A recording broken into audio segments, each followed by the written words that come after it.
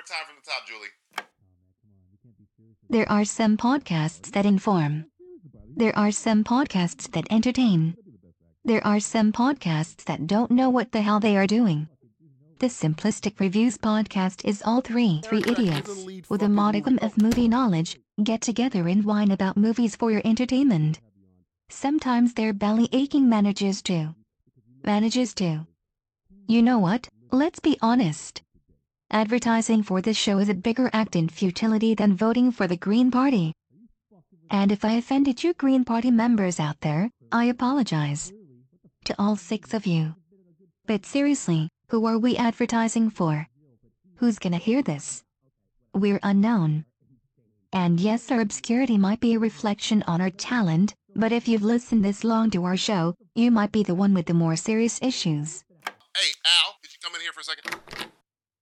In fact, if you've listened to our show at all, it's entirely possible that you are in need of some kind of counseling or mental brain study. This is the show that figures out a way to insert a cock joke and a discussion of Schindler's List. We tackle complex issues like studio whitewashing, while doing a Bane impersonation. This is The Abyss. And trust me when I say if you stare into us, we will invariably stare back and swallow your soul. Speaking of The Abyss, that's a really good movie. Ed Harris, Mary Elizabeth Mastrantonio, James Cameron before he decided to make movies about blue monkeys until he dies. I mean, what's up with that Cameron? You got the Terminator franchise taking on water like the fucking Titanic. Yet you've made it your mission in life to make more Avatar movies than resentful ex-wives. Speaking of ex-wives, hey Catherine Bigelow, you coming out with a movie soon or what? Zero Dark 30 was nearly 5 years ago. Could you get off your ass and make another film please? I take Strange Days too at this point. You ever see Strange Days? Ray Fiennes. As an American with hair, the Ray Fiennes is a bad motherfucker. Grand Budapest Hotel. Brother was robbed. Technically, he's not a brother.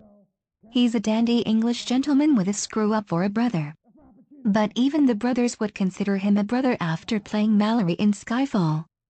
They're still in there fucking around with Al Pacino. They should be paying attention to me. I'm the one trying to promote his nutbag show. If this show was a person, it would have been Baker acted years ago. What's Baker acted, you ask? It's when someone who is acting insane is placed into custody temporarily.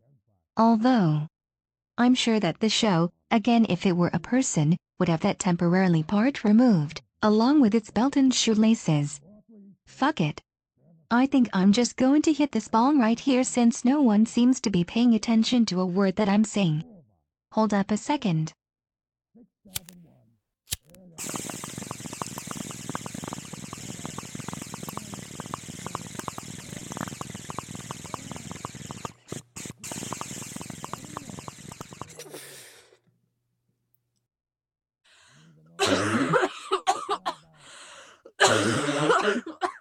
Christ. That is some strong shit.